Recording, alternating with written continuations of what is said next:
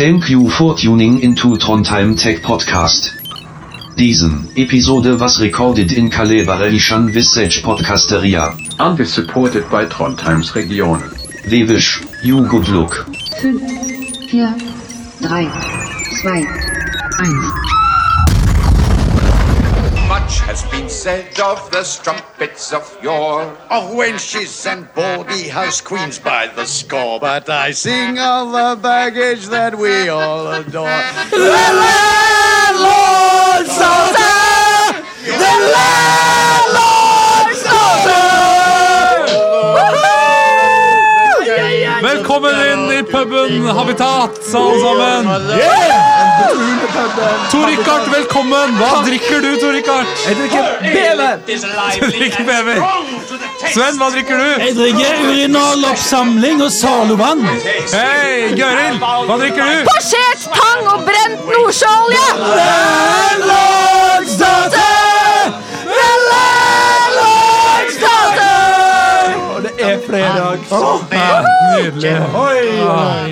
Men jeg må innrømme at nordsjøolje høres egentlig ganske ræva ut. Mens piss derimot, eller hva det var du hadde I glasset? Urinalvæske. Urinalvæske var det. Urinaloppsamling jo mye bedre. Du har med denne blå tingen som renner ned. Ja. Har du sett den YouTube-videoen apropos med han karen på den festivalen som går ut av utedoen, går rett bort I nærmeste vask, tror han, og skyller seg I vasken, og tar opp noen sånne klumper som han tror søppelstykker opp fra den vasken. Så det var urinalen, og det var sånne små stykker som får urinalen til å lukte litt bedre. Beklager nå. Kan jeg fortelle en liten hemmelighet? Oi, det var deg. Når jeg gikk på videregående, så tok vi ut de urinalsåpene, og så la vi det ved vasken. Jævlig dårlig. Herregud. Men dere, Jeg jeg har fått tilbakemelding fra en lytter, faktisk. Nei. Jeg har det. En Og han, fastlytter, ja, eller? Er det din bror? nei, Var det han? ikke broren. Det var en jeg fant på en trapp på Bakklandet som jeg rekrutterte inn som lytter. Men uansett, han mente vi brukte litt for lang tid på starten. Da skal vi... Ok, gå til saken. Godt innspill. Ja, Faen altså, jeg hater kritikk. Velkommen til Trondheim Tech hater det. han syntes det var bra. Jeg elsker kritikk, men jeg hater kritikere. Ja. Velkommen til Trondheim Tech Podcast. Ja, Yes, sånn. da, Jo, da takk. vet du hva du Ferdig. hører på. Ikke radioresepsjonen. Nei, men likevel, uka som gikk, har vært innholdsrik for oss alle sammen. Sven? Veldig innholdsrik uke, både på godt og vondt. Jeg føler jeg har gjort mye denne uka. Jeg har jobbet mye med oppstarten, spesielt Optomar, da, som lager biomassemåling for oppdrett av laks, som en viktig ting for Norge. Vi har jobbet beinhardt for å få klart en prototype til sjøen, som skulle liksom ta ut på nyttanlegg, alt sånt som det, som jobbet til liksom klokka 1 på natta på tirsdagen. Og så stå opp 5:30 på onsdagen, kjørte ut 3 timer hver vei, ikke sant? Og så setter det ut og får det til å fungere og dritt og lort. Nydelig, og det fungerte jo Det fungerte helt supert. veldig bra. Herlig. Og så når jeg kom hjem, etter 2 timer, så ringer han fra anlegget. Ja, her greiene deres ser ut til å slå ut av sikringene på anlegget da. Hei. Dette Møre og Romsdal, Nordmøre. Ja, kan du ta den opp og så se om det vann inni? Ja, vann, ja. Så det viser seg da at vår penetrator, Yes! Har du en sånn? vår penetrator, den... Kaller dere den penetratoren, altså den tingen dere putter I vannet? Ja, eller nei, ikke den, det jo The bioskopet. penetrator. Men bioskopet, alle bioskop har jo en penetrator. Ah, Penetratoren jo den som sørger for at ting kommer inn I på en måte dåsa eller kassen. Jeg visste ikke at alle bioskop hadde en Boksen. penetrator. Ja, boksen, ja, the box. Og når ikke den holder vann, så holder heller ikke boksen vann. Det ikke så bra da. Men, så det var en lekkasje I penetratoren? Jeg har en penetratorlekkasje, her og nå. Yes. Dageren nå. Det her på Trondheim Tech Podcast. You heard it here first. Ja. Med usminket sannheten om teknologi I havbruket. Jeg vurderte, bør jeg si dette her, men tenkte, ja, vet du, dette her fortjener våre lyttere. Ja. Men et Det viktig ikke bare spørsmål da. opp Blir det fortsatt stand på Nordfishing og Hvis- produktlansering med å måle biomassen Vet du hva? Jeg til har, Sandberg, Per? Denne her uka her så har jeg ansatt en ny student som jobber for oss I juni, som designstudent, veldig flink, som skal jobbe med utseende layout på standen. Så I dag hadde vi workshop klokka 4, og gikk gjennom Nice. hva våre verdier, hvordan skal det se ut, sånn som det. Jeg tror det ble kjempebra. Ja. Så, ja. Herlig. I Det ble august, det. sa du? 16. august. Kom visit oss. E402 standen. Fy fader, du husker nummeret også. Imponerende. Så du har hatt en veldig bra uke, og så en litt mindre bra uke. Ja. Du, Gøril, hva har du gjort? Du, jeg har jo vært konferansier på oljekonferansen i Orkdal. Orkdal-konferansen. Er det fiskeoljekonferanse? Nei, Olivenolje. that would Er det be rapsolje? brent det solsikkeolje? Det Nordsjøoljekonferanse. er brent nordsjøolje. Ja. For hvor mye er olje verdt når den er brent? Eller er det for gammel og dårlig? Jeg kan jo absolutt ingenting om olje. Det kom vel relativt greit fram for publikum også. Men uansett, det var jo faktisk, altså det var jo veldig hyggelig selvfølgelig og koselig og alt det der, men det som jo man blir satt i perspektiv da, når du faktisk tar deg tid til å bruke en hel dag og høre på ulike oljeprosjekt og sånn, det er jo rett og slett hvor sinnssykt store verdier det er snakk om, og hvor utrolig mange arbeidsplasser, ikke sant? Det er det her Johan Castberg-prosjektet som kommer til å skape 20 000 arbeidsplasser bare i liksom prosjektutbyggingstida, og 1000 arbeidsplasser oppe i Nord-Norge der, altså, ja. Det viser på en måte litt hvilke hensyn man kanskje må ta da, når man begynner å snakke om det grønne skiftet, og vi skal erstatte alle arbeidsplassene og så videre. Så sammenligner du det med Trondheims teknologisamfunn, som er 10 000 ansatte. Ja. Berit Rian etterpå liksom snakker om at vi skal doble antall ansatte og antall bedrifter fra 10 til 20 000 innen 2025, så blir jo størrelsesforholdene litt Men til spørsmålet hvor mye olje er verdt når den er brent da, så det er et interessant spørsmål egentlig, fordi den er verdt ca. $50 fat nå, mens WTI-olja, den er ikke verdt mer enn 48. Så brentolje er faktisk ganske mye verdt. Ja, der ser du. Det er edel vare. Eirik, kjempebra. Hva har du gjort? Gått i trapper denne uka, og vært på litt sånn, vi skal jo se etter andre produkter, så vi har vært på litt møter med forskjellige folk for å høre om hva slags andre produkter vi burde lage for eldre og mennesker med dårlig bevegelighet. Men kan jeg få lov til å Fant dere noen produkter da? Unnskyld. Vi har absolutt noen gode kandidater til steder vi kan bidra. Ja. Får jeg ordet? Ja. Vær så god. For jeg har også vært på denne oljekonferansen, men så har jeg også vært dommer i sånn Grand Prix-konkurranse for grønne gründere i dag. Så det er liksom motpolenes uke for mitt vedkommende, og det var veldig artig, altså. Var det Climate Launchpad? Climate Launchpad hadde norsk finale i dag, og vi sendte av gårde, hva heter den for noe? Jeg husker ikke noe av dem, men noen som skulle lage rent vann fra saltvann. Ocean Oasis? Ja, det var det. Og så var det noen som, Bølgekraft. Ja. Og så, liksom forskjellig artig. Så det er kontrastens uke, om du vil. Det har det. Det har det. Du da, Torikart? Hva har du gjort? Hvem har du sendt innlegg til? Hvem har du hisset på deg denne uka? Hvem har du gått og angret på? I strupen på, sådan. På oljekameraten din på Orkanger, Gøril. Ja. Oi. Hvem er det? Oljekameratene. Olkam. For eksempel. Nytt fotballag. Oljekameratene? Ja. Nei, men har du gjort noe da? Hva har du gjort, og hva inneholder Hva har det du du har lagt? gjort? Hva har du skapt? Jeg har skapt litt kvalme. Nei, klassisk og Rikard. I spist 4 Adresseavisen liter sine is. spalter. Har du fått reprimander i etterkant av kvalmen? Nei, jeg har ikke det. Nei. Men det er derfor jeg vet jeg har skapt kvalme. Det er kjedelig når du ikke får noen ting, når du har sagt noe som du vet er spist. Og og du så får vet ikke noen ting. at det har sittet hundrevis av mennesker og sett kvalmen du har laget, og hitta med neven samtidig som de har lest det du har skrevet, kanskje. Du har fått kvalme fra faren min, da. Ja, jeg har det. Jeg skulle jo hilse og si at han var ikke enig. Men hva har du sagt? Og på hvilken bakgrunn? Jo, nå skal dere høre det. At i geologi og petroleumsfag på NTNU har rekordlavt søkertall i år. Så lave søkertall at jeg greide ikke å fylle opp ei klasse. Nei. Og da fikk han instituttlederen litt panikk. Joshland, tror jeg han heter. Nei, Tjåland. Joshland. Eget Tjåland. Joshland French. Joshland French. Og han gikk da ut og lovde alle som tok sivilingeniørgrad i petroleum og geologi og petroleumsfag, jobb etterpå. Ja. Fordi Og sannsynligvis er jo det en lovnad som man klarer å oppfylle. det er helt sikkert. Det jeg akkurat har sitert Og det på 20 000 men, arbeidsplasser. det er bare et par ting som bare fordi at de får jo seg jobb først og fremst fordi at de er flinke sivilingeniører, ikke nødvendigvis fordi at de har gått på geo- og PET-fag. Og den andre tingen er at disse her mennesker som ikke søker på instituttet hans lenger, de søker seg til andre institutt på NTNU mest sannsynlig, og at du får en bedre spredning av ingeniørkompetansen i norsk næringsliv på sikt. Og det er en bra greie for omstillingsevne, for det er at veldig, veldig lenge nå, så har det vært sett at du har hatt en opphoping av sivilingeniørkompetanse i oljebransjen, som gjør det vanskelig for annen konkurransesatt industri å konkurrere på pris. Ikke sant? Men det at kanskje ikke de ansetter så mye nå, at studiet ikke er så interessant, gjør at de samme mennesker sprer seg i andre typer bransjer. Det gjør at norsk industri og norsk næringsliv med rett blir mer konkurransedyktig. Så hva var din påstand? Hva var din brannfakkel? Jeg mener at det at han sliter med å få studenter er et sunnhetstegn for norsk økonomi. Og spissformulert, ikke sant? Spissformulert. En smule. Godt. Var det du som spissformulerte det selv? Det spissformulerte. Gjorde du det lett for journalisten? Ja. Sendte du en sak til han? Jeg sendte noen sitater. Ja. En ting som jeg har lurt på da, det er hva var det du sa han gjorde? Han gikk ut og sa dere får jobb alle sammen! Ja. Alle sammen, sa han. Det som jeg ikke har skjønt, det Sunnmøre. hvorfor er det sånn at alltid når folk skal gjøre det der, så går de ut?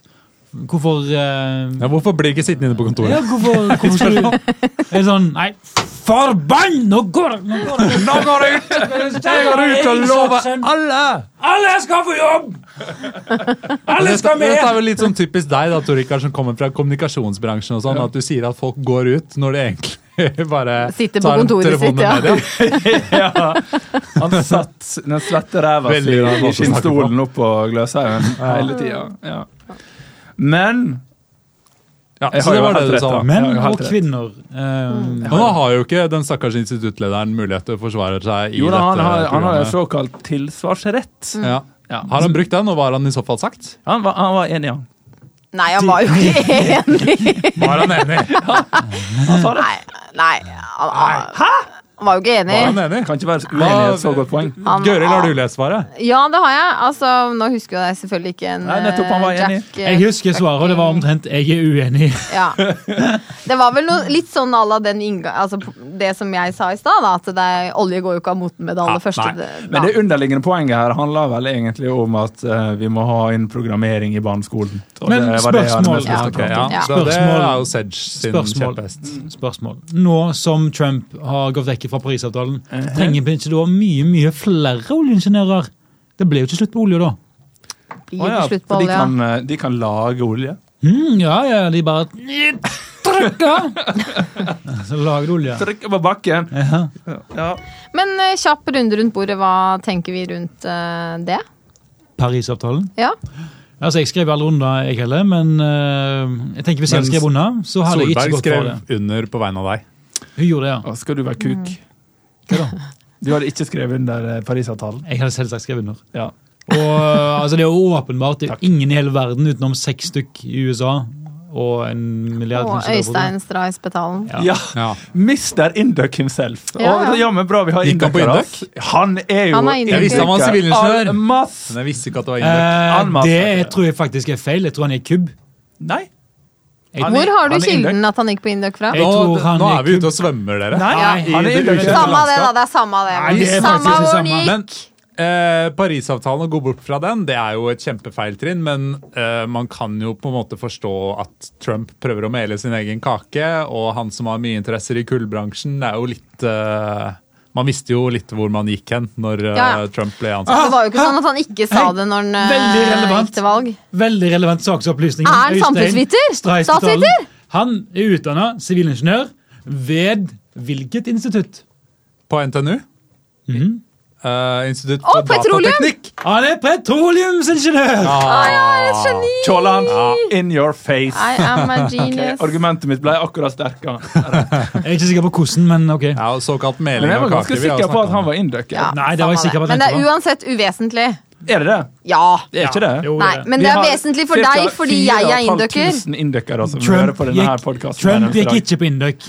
Sven og jeg gikk på Induc. Det er ingen link. Ikke du. Du gikk på statsvitenskap.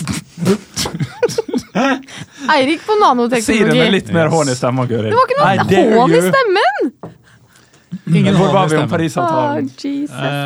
Nå har jeg og Sven kommentert det, og Gøril har vel underbevisst kommentert det gjennom sine spørsmål.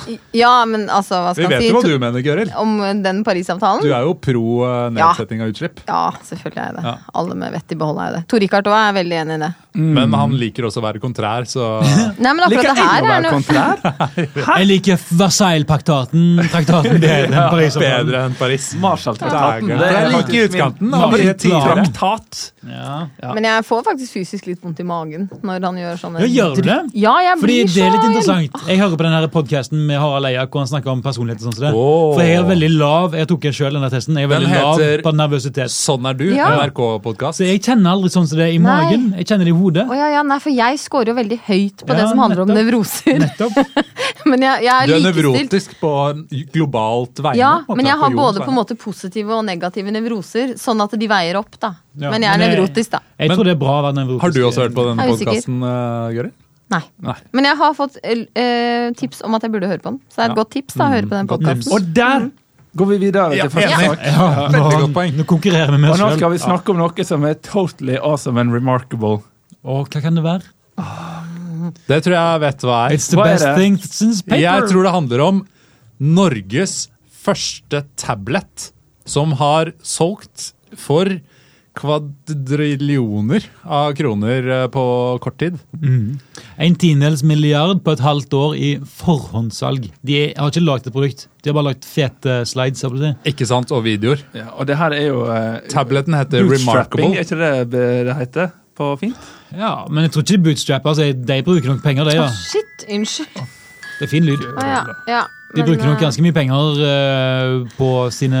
Nei, jeg bare synes nå vi går litt inn i dere som har gått på entreprenørskole. Jeg bare mener å huske fra mine entreprenørskapsstudier at vi hadde et sånn case om et bootstrapping-case, hvor de gikk rundt og så solgte produkter lenge før de har startet produksjonen av selve produktet for å spare penger. Lean kalles det vel kanskje i dag, ikke det?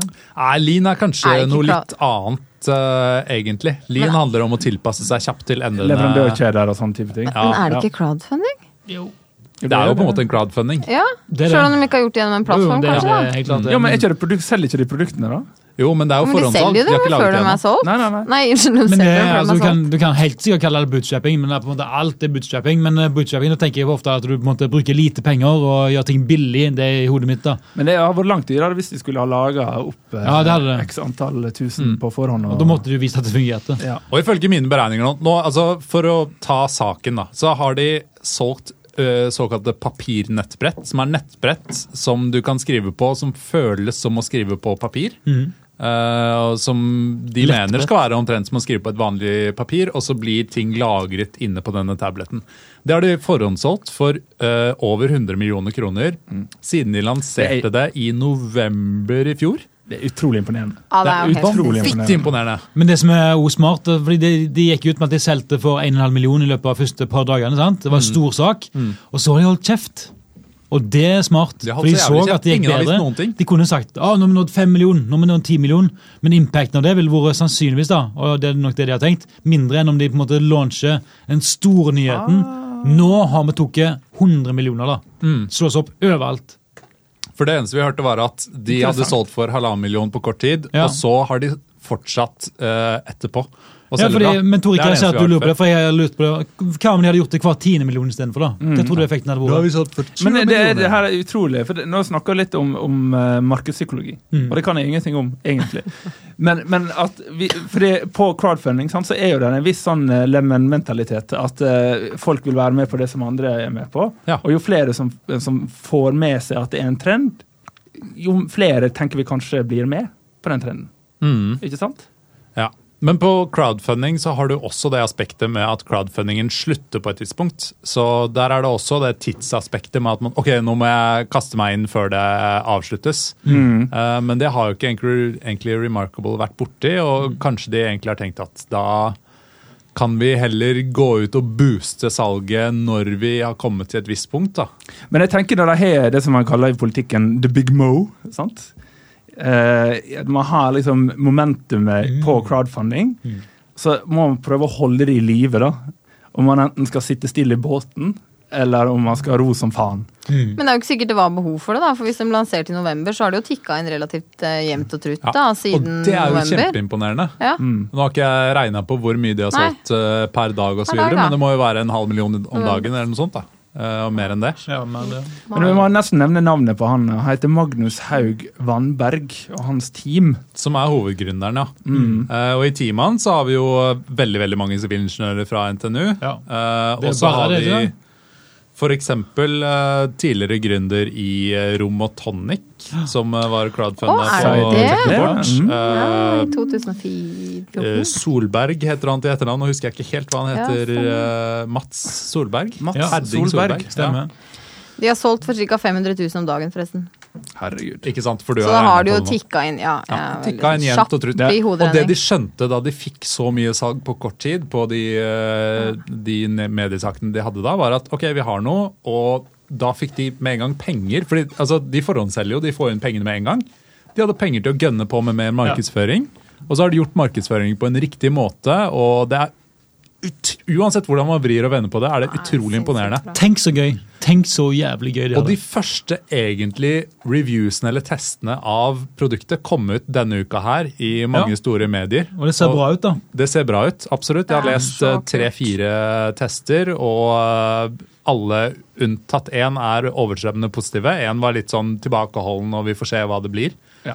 Så det er... Hvor det var? The Verge. The Verge. Som var sånn type, dette her ser bra ut, men vi får se. Altså, så ja. Det var egentlig positivt det også. Og så kan du jo cancel anytime for a full refund da.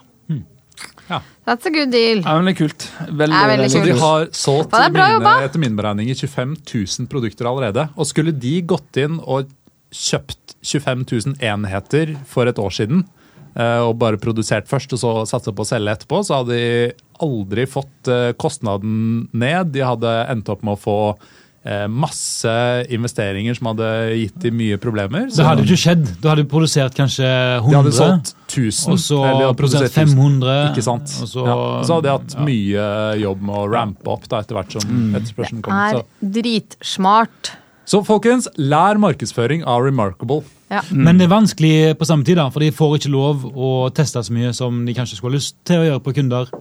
Eller de må i hvert fall være veldig mye tøffere for å teste før de leverer. Da. Ja, og det er kjempegodt poeng, for det ender alle disse 25.000 produktene opp i hendene på brukere og får masse problemer, så er det jo fallhøyde igjen. Da.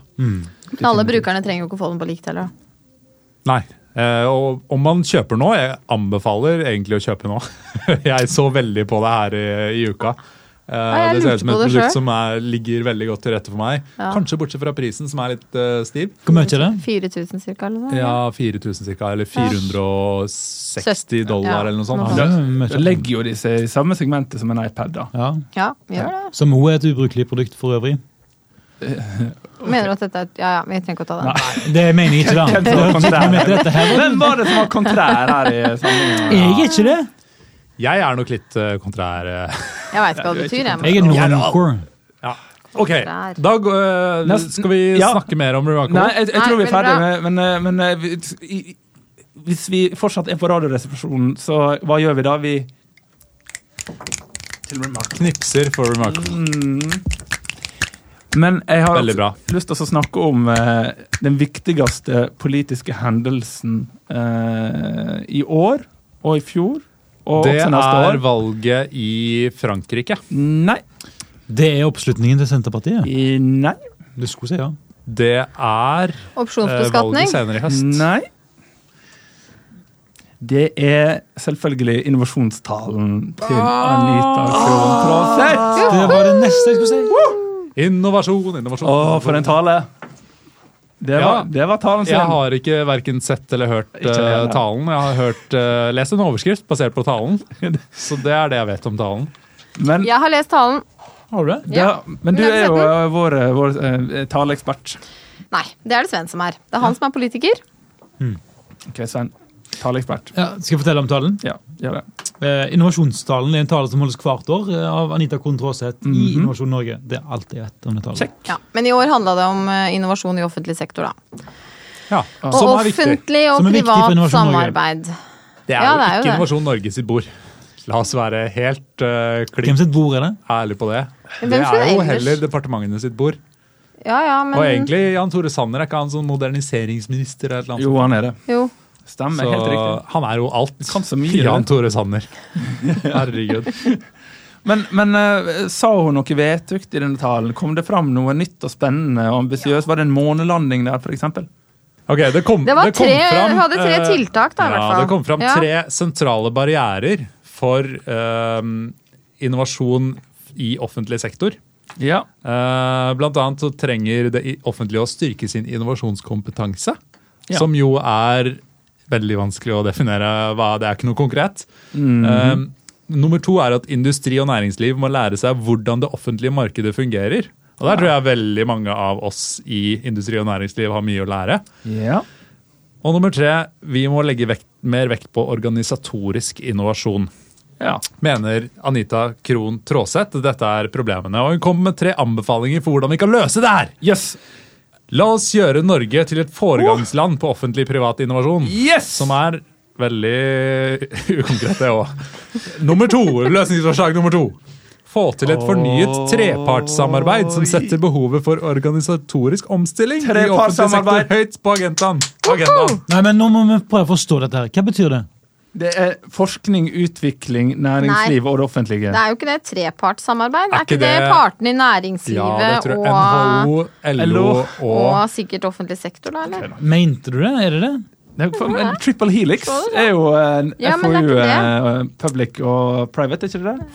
Ja, men det ikke det det Her har Innovasjon Norge-leder vært ukonkret. Ja. Og nummer 3, få fram... dialogen mellom arbeidsgivere, fagforeninger og myndigheter viktigere enn noen gang. Ja. For meg, ok, jeg jobber jo med offentlig innovasjon, egentlig. Ja, det gjør det. Og vi jo en privatbedrift som selger til det offentlige, og det jo noe som vi vet at mange andre private bedrifter prøver å holde seg litt unna, for det litt vanskelig å vite hva som egentlig foregår, og det litt tungrodde systemer og vanskelig egentlig å få noe inn. Og det jo en del utfordringer der som ligger på hvordan ting blir, altså for eksempel å sette et minstemål på antall lærere i en klasse, eller sette et minstemål på antall sykepleiere per pasient på et sykehus. Det jo sånne ting som LO vil at man skal gjøre, men det kanskje ikke riktig for å gi den beste mulige behandlingen til mennesker, eller opplæringen til elever, eller lignende. Det ikke best mulig bruk av ressurser. Ja. Så det på en måte 2 forskjellige budsjetter, det her med å ansette mennesker. Der har du så mange stillinger, og så har du kanskje 100 000 til å kjøpe løsninger. Hvor det ikke noe samspill mellom de 2 da. Men det litt sånn vanskelig å være uenig i alt, for det sånn veldig mye bra ting som sies, og det høres fornuftig og fint og flott ut, men vanner ikke man egentlig litt ut innovasjonsbegrepet når man begynner å snakke om at innovasjon i offentlig sektor og innovasjon i privat, altså innovasjon mer en sånn her, den konstante fornyelsesprosessen som egentlig alle organer og organisasjoner avhengige av for å holde seg relevant. Absolutt ikke at man ødelegger innovasjonsbegrepet. Det allerede ødelagt ved at alt mulig blir kalt for en innovasjon. Ja, det enig. Men ødelegger enda mer, da. Du tramper på resten av det. Det å utvide innovasjonsbegrepet til offentlig sektor tror jeg kjempebra og veldig relevant, for offentlig sektor har noen utfordringer fremover, ikke minst innenfor helse og omsorg. Og det å på en måte styrke mennesker som jobber i offentlig sektor sin tro på at man kan endre noe, at man kan gjøre en forskjell ved å bruke ordet innovasjon. Det tror jeg veldig bra. Ja, og da må jeg understreke og det at vi ødelegger ikke begrepet innovasjon, fordi som Peter Drucker sier, så innovasjon på en måte det som skjer i det du har sett et behov for et eller annet i et marked eller i det offentlige, da. Og i det du setter sammen en eller annen løsning, ressurser, for å på en måte gjøre noe med det. Så innovasjonen der, selv om det er offentlig. Så innovasjon kan brukes så mye vi vil. Det på en måte et sånn verb. Så nå skal jeg hoppe. Innovasjon ikke et verb. Jeg skal innovere. Ja. Kan jeg ta et kjempebra eksempel på offentlig innovasjon fra min hverdag? Vær så god. Fantastisk tiltak som ble startet i 2011 i et par kommuner i Norge som handler om hverdagsrehabilitering innenfor helse og omsorg. Det betyr å mennesker som I dag trenger hjelp fra hjemmesykepleiere, hjemmehjelp for å få ting gjort hos seg, de får I stedet for at de med en gang får tiltak og får folk som kommer hjem til de hver dag eller hver uke, så blir de nå trent opp og bruker litt andre måter å gjøre disse tingene på selv. Og basert på at de selv ønsker å for eksempel kunne støvsuge hjemme, eller for eksempel å kunne gå opp og ned trappa si. I stedet for at de må ha hjelp for å legge seg, eller må ha hjelp for å støvsuge, så blir de trent I hvordan kan man gjøre det på en litt annerledes måte. Så har de en 8 ukers opplæring, hvor de trener mye, og så til slutt så finnes det mange eksempler på at folk som tidligere trengte 20 timer hjemmehjelp I uka, nå ikke får noen ting, som brukte 10 timer I uka, ikke får noen ting, og det utrolig mange veldig gode eksempler. Så det handler om å tenke på en litt annen måte, og den revolusjonen har skjedd nå siden 2011, og nå finnes den I 75% av alle norske kommuner. Og basert på rett og slett å bruke de ressursene som finnes da. Blant, I dette eksempelet, blant brukerne, kunne også vært blant pårørende eller lignende da. Ok. Det jo en fantastisk eksempel. Og det offentlig innovasjon, å gi de muligheten til å bruke innovasjonsbegrepet og klare å omregne det de har gjort til penger og formidle det synes jeg fantastisk. Og da det jo noen der som har fått rom til å prøve ut den nye måten å jobbe på da. Det noen som har fått I starten litt forskningspenger og sett på noe som har skjedd I andre land, og så etter hvert så har det vært en organisasjon som har drevet fram det her.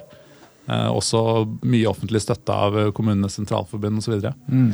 Som har spart mange veldig små kommuner for mye penger. Yes. Ok, der ble jeg satt på plass. Greit. Du ble ikke satt på plass, men du ble gitt et eksempel. Og det finnes så veldig mange andre eksempler på, altså, Ja, men I stand corrected. Ja. Men det et poeng dette her, det jo egentlig en annen diskusjon, dette her med innovasjonsbegrepet. For det jo ikke beskyttet begrep, sånn at alle bruker, vi har byttet papir på sjokoladen vår, fra grønt til litt sånn grønn-oransje. Men når dere rynka på panna når det gjelder innovasjon I offentlig sektor, så tenkte dere kanskje på den appen som Trondheim fylkeskommune skal lage for Nei, hva det jeg tenkte på? Hva skjer med den? Det lurer jeg på. Noen som har noen hørt noe? Har vi ikke hørt noe om. Det har ikke skjedd noe mer? Jo, men det var ikke det der vår gode venn Sigmund Henningsen og 4C var inne med en sånn her busstopp-app som sporer bussen. Og transport. Okay, I så fall det offentlig-privat samarbeid. Ja, det jo det de snakker om. Det det de snakker om også, Sven. De har ikke tenkt å sette seg ned og programmere selv på... Det var det de skrev. Ja, men det kan jo hende de ble gjengitt. Men uansett, det en annen diskusjon. Men det som jeg tenker da, at noen ganger så synes det offentlig innovasjon blir et begrep som blir mer en sånn her blomsterbukett til det minste man kan forvente av lederskap I offentlig sektor, nemlig det handler om effektivisering av de tjenestene som de faktisk leverer hver eneste dag. Ikke sant? De har jo ingen konkurranse, de har jo ingen grunn til å strekke seg, men godt lederskap skal jo være med på å holde prisene på det de gjør lave, og effekten av de tiltakene de iverksetter, som politisk bestemt høy. Ikke sant? Og hver gang noen gjør det, så skal de på en måte premieres ved å være innovatører. Og jeg mener at det en annen grense hvor forventet godt lederskap går over til innovasjon da. Og jeg ikke helt sikker på at den terskelen der finkalibrert, slik begrepet brukes nå. Men Torigard, for at vi skal komme dit da, så må man jo nødvendigvis, altså da må jo innovasjonsbegrepet være noen ting man bruker som en selvfølge, og ergo så må man jo bruke det mye mer til, for nå det jo sånn, man premierer det, men hvis det skal bli en selvfølge, så betyr jo det at mange må snakke og jobbe med innovasjon hele tiden. Ja, kanskje. Så egentlig så burde vi ikke snakke om innovasjon, vi burde snakke om Kaizen, som det japanske uttrykket for små steg, små forbedringer hele tiden. Og ikke nødvendigvis tenke på noe radikalt stort endrende. Nei, ikke sant. Ja. Men det jo ikke noe forskjell, altså det private næringslivet, det jo små ting ofte, altså gjør taxituren litt enklere, gjør hotellbooking litt enklere. Ting du kan forvente at næringen tar opp, ikke sant? Men det jo noe innovasjon. Kontinuerlig forbedring, kaller vi det I Trønderenergi. Ja. Og nå til og med jeg begynte å legge ut leiligheten min på Airbnb. Så du på jakt etter Trondheims fineste leilighet I fasjonable Møllenberg-Rosenborg-området. Da det sikkert noen andre der enn meg. Men Vi skal innom noe annet offentlig har rotet seg bort i, nemlig opsjonsbeskatning. Og hvem har lyst til å åpne det, bag of candy? Kan du begynne, jeg da? Eller bag of worms? Ja. Nei, altså det var jo i forbindelse med revidert statsbudsjett som kom her for en liten tid tilbake da, men vi har bare ikke rukket å behandle det her i teknologidepartementet, eller hva vi kaller oss. Trondheim Tech Podcast. Ja. Så, nei, men det var jo regjeringen som la fram i revidert statsbudsjett at en forbedring av opsjonsbeskatning, altså det vil si at man skulle utsette punktet for beskatning til når opsjonen da, eller aksjen faktisk realisert. Og så fremmet de også, eller ikke forslag, for de gjør jo ikke det, men så bestemte de vel også at de skulle få inn den der kapitalfunnordninga, som betyr at du får skattefradrag hvis du investerer penger i oppstartsbedrifter. Ja. Det bra. Og sånn, rent for å ta et eksempel på opsjonsbeskatninga da, så det sånn at hvis jeg nå kjøper som opsjon, kjøper opsjoner utløser opsjoner i selskapet mitt og får kjøpt aksjer til en litt lavere pris, så må jeg i dag skatte 28% av de aksjene jeg kjøper i det jeg kjøper de. Mens med de nye reglene så blir beskatningen utsatt, sånn at jeg kan beskatte det i det jeg selger de. Men det vel ikke 28%? Det vel som lønn? Ja, det riktig. Hvis jeg ansatt, så blir det lønnsbeskattet, så da det 40% eller hva du har i... Du kjenner såpass? Det gjør ikke jeg. Det 20% det. Jeg prøvde å ta en sånn cirka-tall. Hvor mye frikortgrenser? Mens jeg skulle si sånn, så blir du skattet 65%, skulle jeg si, så da vet du hvor jeg tjener. Ja, staten skal da sitte i det. Ja. Men opsjonsreglene jo sånn at hvis du ansatt i et selskap, så får du personbeskatning på eventuelle opsjonsfordeler og sånne ting. Ja. Og der vi jo ikke helt enige, vi det? For jeg mener jo at det ikke burde vært personskatt, men kapitalskatt. Men før vi går til den debatten, så vil jeg bare ha forklart på en måte hvorfor dette viktig. For det de har gjort å utsette beskatninga. Ja. Hvorfor det viktig for en oppstartsbedrift? Jo, fordi ansatte som får opsjoner da må skatte med en gang de får utløst opsjonen, som igjen gjør at de betaler penger før de har fått noen penger tilbake. Altså de betaler penger på urealisert gevinst, og hvis startupen går til helvete, så har de da skattet på penger som de ikke har tjent. Og så blir det også skattet egentlig på penger de har tatt. Men du får jo arbeidsgiveravgift på det også. Egentlig. Så hvis du går en dag for å ha vært 1 million, til neste dag 1 milliard, uten at du har tjent noe mer, du bare fikk et oppslag i, Trondheim Tech, så utløser du kanskje da for en eller annen ansatt 20 millioner i arbeidsgiveravgift. Ja, ikke sant. Kjedelig. Og det et hinder for å gi ansatte opsjoner, fordi det sånne ting, vi har jo jobbet med det, å gi ansatte opsjoner, det veldig mange startups som jobber med, og når man med en gang ser at ok, skal vi gi noen billigere skattekroner, så må de en gang skatte 50 000 da, i det de utløser denne opsjonen, så blir det litt tull. Det blir liksom, sammenlignet med 50 000 med kanskje en litt liten lønn, så det en stor skattekostnad. Så det liksom ikke et alternativ. Så det de har gjort med den endringen her, å gjøre det til et alternativ for oppstartsbedrifter da. At folk får muligheten til å eie aksjer. Men det konflikt? Det en diskusjon her? Hvor linjene? Dere uenige om det her? Nei, vi enige om... Vi enige om denne endringen. Ja, det vi. Å utsette beskatninga. Og så vi litt usikre på i hvilken grad det har så fryktelig mye å si. Ja, fordi, altså... Jeg synes jo dette bra, da, synes jeg. Det en ting jeg har tenkt på mye at burde være endret. Men så har jeg gjort meg noen erfaringer da, som ansetter, hva heter det egentlig? Arbeidsgiver. Etter hvert ansatt en del folk i startups, og da har jeg vært på en måte ofte sånn, ja, det interessant for deg å se på aksjer som et alternativ da, kanskje av og til å ha en høy lønn? Altså, i stedet for å ha 600 000 i lønn, vil den ansatte heller ha 500 000 og muligheten til å kjøpe aksjer. Og det som jeg finner, det at i 90%, kanskje enda mer av tilfellene som i hvert fall jeg har vært for, så det ikke interessant. For arbeidstakere, ingeniører, den type ting, de ikke motivert av det egentlig. Det ikke det som driver de. Men kanskje det beskriver mer ingeniørene? Kanskje. Altså den typer folk. Kanskje. Jeg vet ikke, det var den tanken som slo meg da, selv om at jeg opptatt av det, og alle som i innovasjonsmiljøet, som arbeidsgivere per def egentlig, det entreprenører som diskuterer dette her, og som mener at dette her kjempeviktig. Det kan være at vi ser skogen for bare trær. Ja. Det kan hende. Usikker på om jeg brukte... Ser ikke skogen. Ikke. Men ok, en ting nå har man endret det, sånn at man kan få lov til å betale når man har tjent penger, ikke før man har tjent de. Og det bra, og da vi til hvor mye man skal betale i skatt. Hvor mye skal man betale i skatt? Ja. Og det jo en annen ting som har blitt, det har jo vært en del rettssaker de siste årene med gründere som har måttet skatte lønnsbeskatning av aksjene sine i stedet for at det investeringsbeskatning. Skattemyndighetene mener at de har grunndratt penger fra... Ja, og som ansatt i altså hvis du ansatt nummer 3-4 i en teknologistartup, så må du typisk beskatte det som om det var vanlig lønn da. Ikke sant? Arbeidsgiveravgift, beskatning på 30-40%.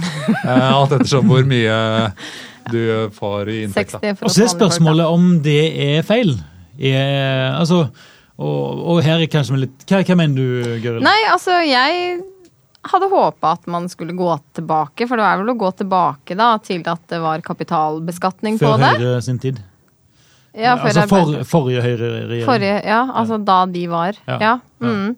Så, fordi jeg tenker at det tilrettelegger for at flere mennesker investerer da enten tid eller penger i å bygge verdier gjennom å bygge bedrifter.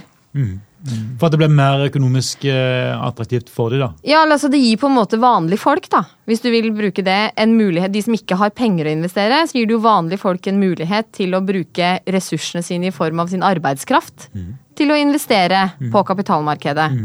Og det har man jo ikke per i dag, for da blir du liksom ansett som personinntekt da.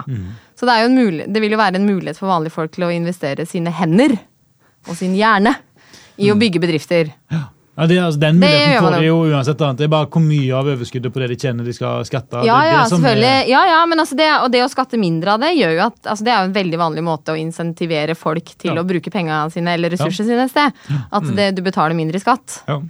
Det jo formuesskatten reduseres for at folk skal putte mer av formuen sin i bedrifter.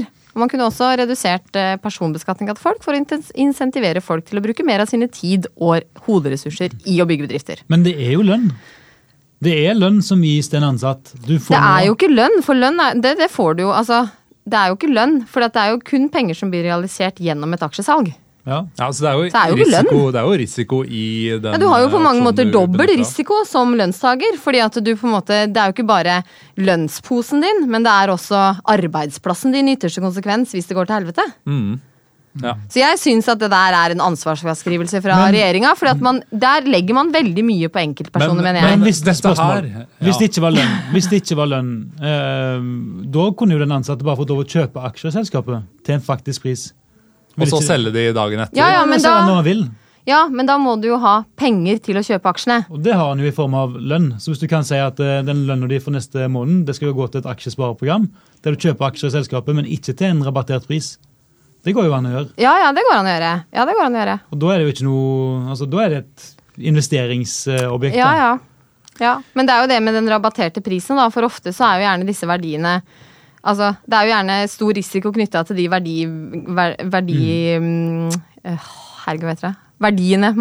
verdisettingene man har på selskapet.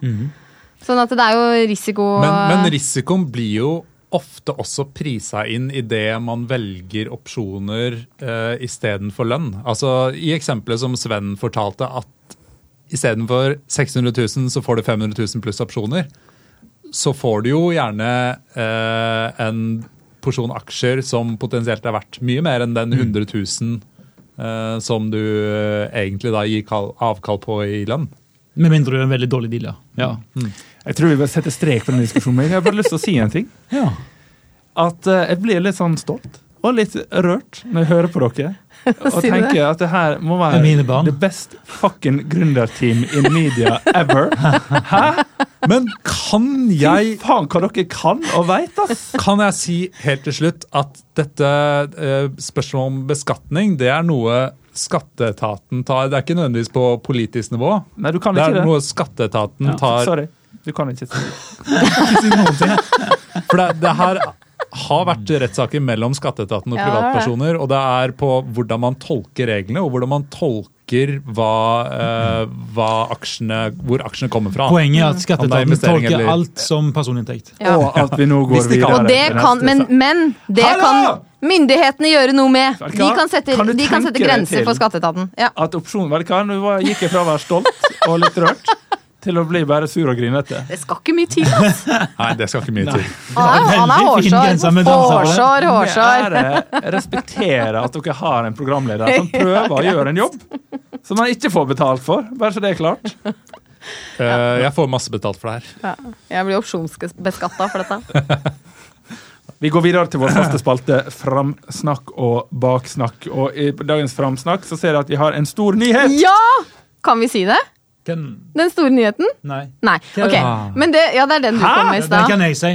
Du kan si det! Ja, fordi hva skal jeg si her nå? Vi har en nyhet som ingen andre vet. Det en verdens nyhet, og den ikke sluppet noe annet medium, noe annet forum. Det lønner seg så jævlig å høre på Trondheim-selskapet, NTNU Spin-Off og et selskap under co-founder-familien, Cryo-Nano, som lager UV-ledd og andre masse spennende ting, har i dag landet en meget betydelig investeringsrunde på et ikke enda offentlig beløp, og investorene ikke enda offentlige, men jeg kan bare si det sånn at dette her det lukter fugl, da, for å si det sånn. Dette blir bra. Yes. Det blir den største investeringen i Trondheim på en jævlig lang stund. Ja, det blir det. Og vi skal i morgen så følger Morten Frøseth, min kollega i co-founder, 40 år. Gratulerer med dagen, Morten. Ja, det skal på fest til han, så jeg tror jeg passer perfekt. God timing for han å få denne her av banen på fredagen før. Det unner jeg Morten av hele mitt hjerte. Jeg jobbet sammen med Memfact. Det må jeg virkelig si. Herregud, gratulerer! Du har jo lovpriset Cryo-Nano i mange år nå, for det har vært en veldig lovende business case. Så gøy. Og så nå begynner det å skje. Altså. Ja, det kult, for det sånn case som har vært mye risiko hele veien. Ikke sant? Holdt på lenge. Lenge, altså. Hvor lenge det siden? Det må være 5 år. Det handler om å dyrke nanotråder som halvledermateriale. Og nå har de valgt applikasjonsområdet nanoledd. UV-ledd, som brukes i masse spesialting, da, og som veldig dyrt og veldig lite effektivt. Så det som greia til Cryo-Nano, at de kan lage det 10 ganger billigere og 10 ganger så effektivt. De går inn i en nisje, og så kanskje de skal spre seg utover. Ja, men altså nisja, det nisja til flere milliarder dollar, da. Så men det her jo sånn, hvis vi skal tilbake til entreprenørskapsteori og sånn, så det her The Bowling Alley case, ikke det? Nå går det utenfor min teori. Jo, nei, altså man snakker om når hvis man har en business case, sant, og så har man mange vertikaler å velge mellom, så kan man enten bruke... Så hiver du ballen i siden, og så håper at det spretter inn igjen. Ja, helt riktig. Ja. Så hvis man har veldig mye penger, så kan man lage en 10 ganger så stor bowlingball, og så bare sende den ned. Men hvis man har litt begrenset midler, så tar man den applikasjonsområdet som gir inntekter først, og så jobber man seg videre. Jeg mener at det ganske rett uansett. Godt bilde. Tor Rikard, kan jeg få lov til å si at jeg blir veldig stolt av deg. Du samfunnsviter, og du kan veldig mye innovasjon, du også. Nei, dette blir for kosete. Alt for kosete til podcast å være. Men kan jeg få lov til å bare nevne Forny 2020, da, som jeg jo tross alt programstyreleder for. Vi har også... Er du leder også? Ja, vet du ikke det? Ja, uansett. Dette selskapet jo et selskap som har vært gjennom hele mølla til Forny 2020, og jeg tror at uten der snakker vi jo mange millioner kroner som de har fått gjennom det, så hadde man sikkert heller ikke kommet dit hen man i dag, da. Du jo nøytral som bare tjusen når du sitter og sier det her, ikke du det? Det lov. Det må jo ha lov til, og vi har jo gitt penger til Cryo-Nano. Kan ikke få mer penger derfra. Nei, det jo for lenge siden, det.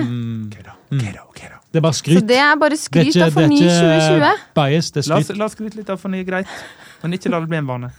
Men vi skal baksnakke også. Skal vi plukke på noen Adresseavisa-redaktører? Tor Erling Staff. Nei, ikke den. Tor Olav Mørseth. Okay.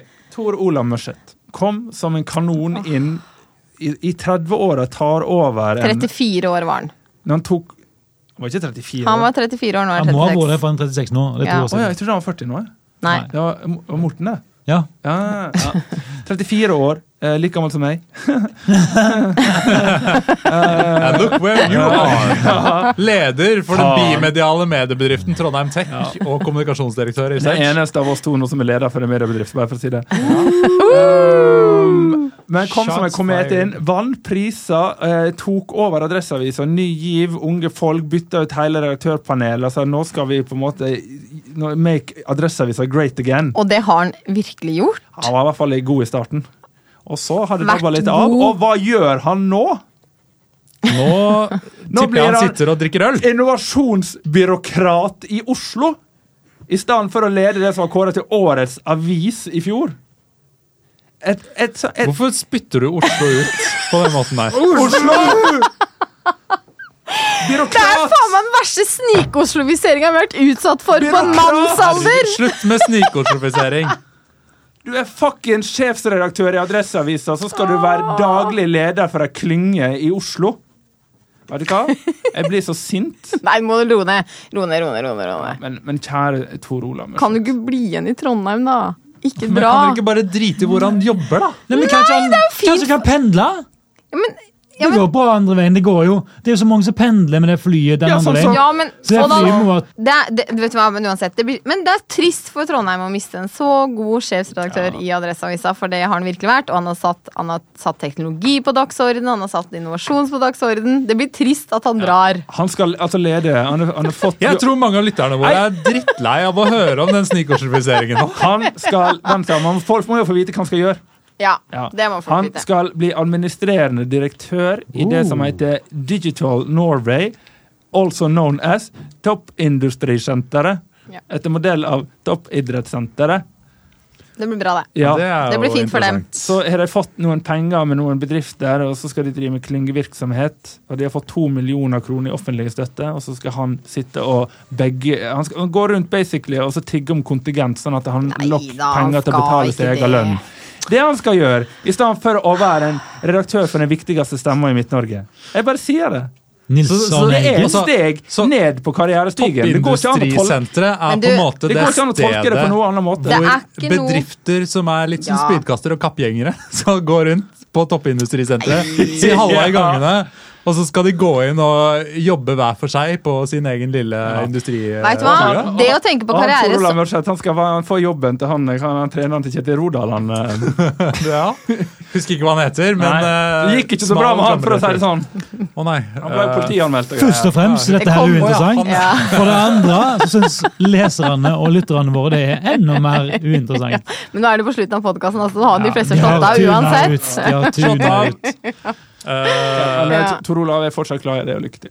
Ja, jeg ønsker lykke til. Ja, det er jo første del fordi du er så glad i Tor Olav at du kom med den baksnakken her. Ja, det er derfor. Det er der sinnet kommer fra. Innerst inne så kommer aggresjonen av et tap, følelse av tap. Ja. Ikke sant? Ja. Så det er litt som å være sinnet på eksen sin, på en måte. Elsk som blir til hat. Ja. Som kan bli til elsken. Jeg elsker deg og hater deg samtidig. Husker ikke den? Jeg tror du elsker kveg, for det var det jeg vokste opp med. Jeg elsker kveg og hater kveg samtidig. Karmøy der, altså. Ok, folkens. Det her var gøy. Det var hyggelig. Det var fint å være tilbake. Veldig bra. Dere er kjempeflinke, virkelig. Takk. Tusen hjertelig takk. Skal du synge oss ut i natten? Ja, hva skal vi...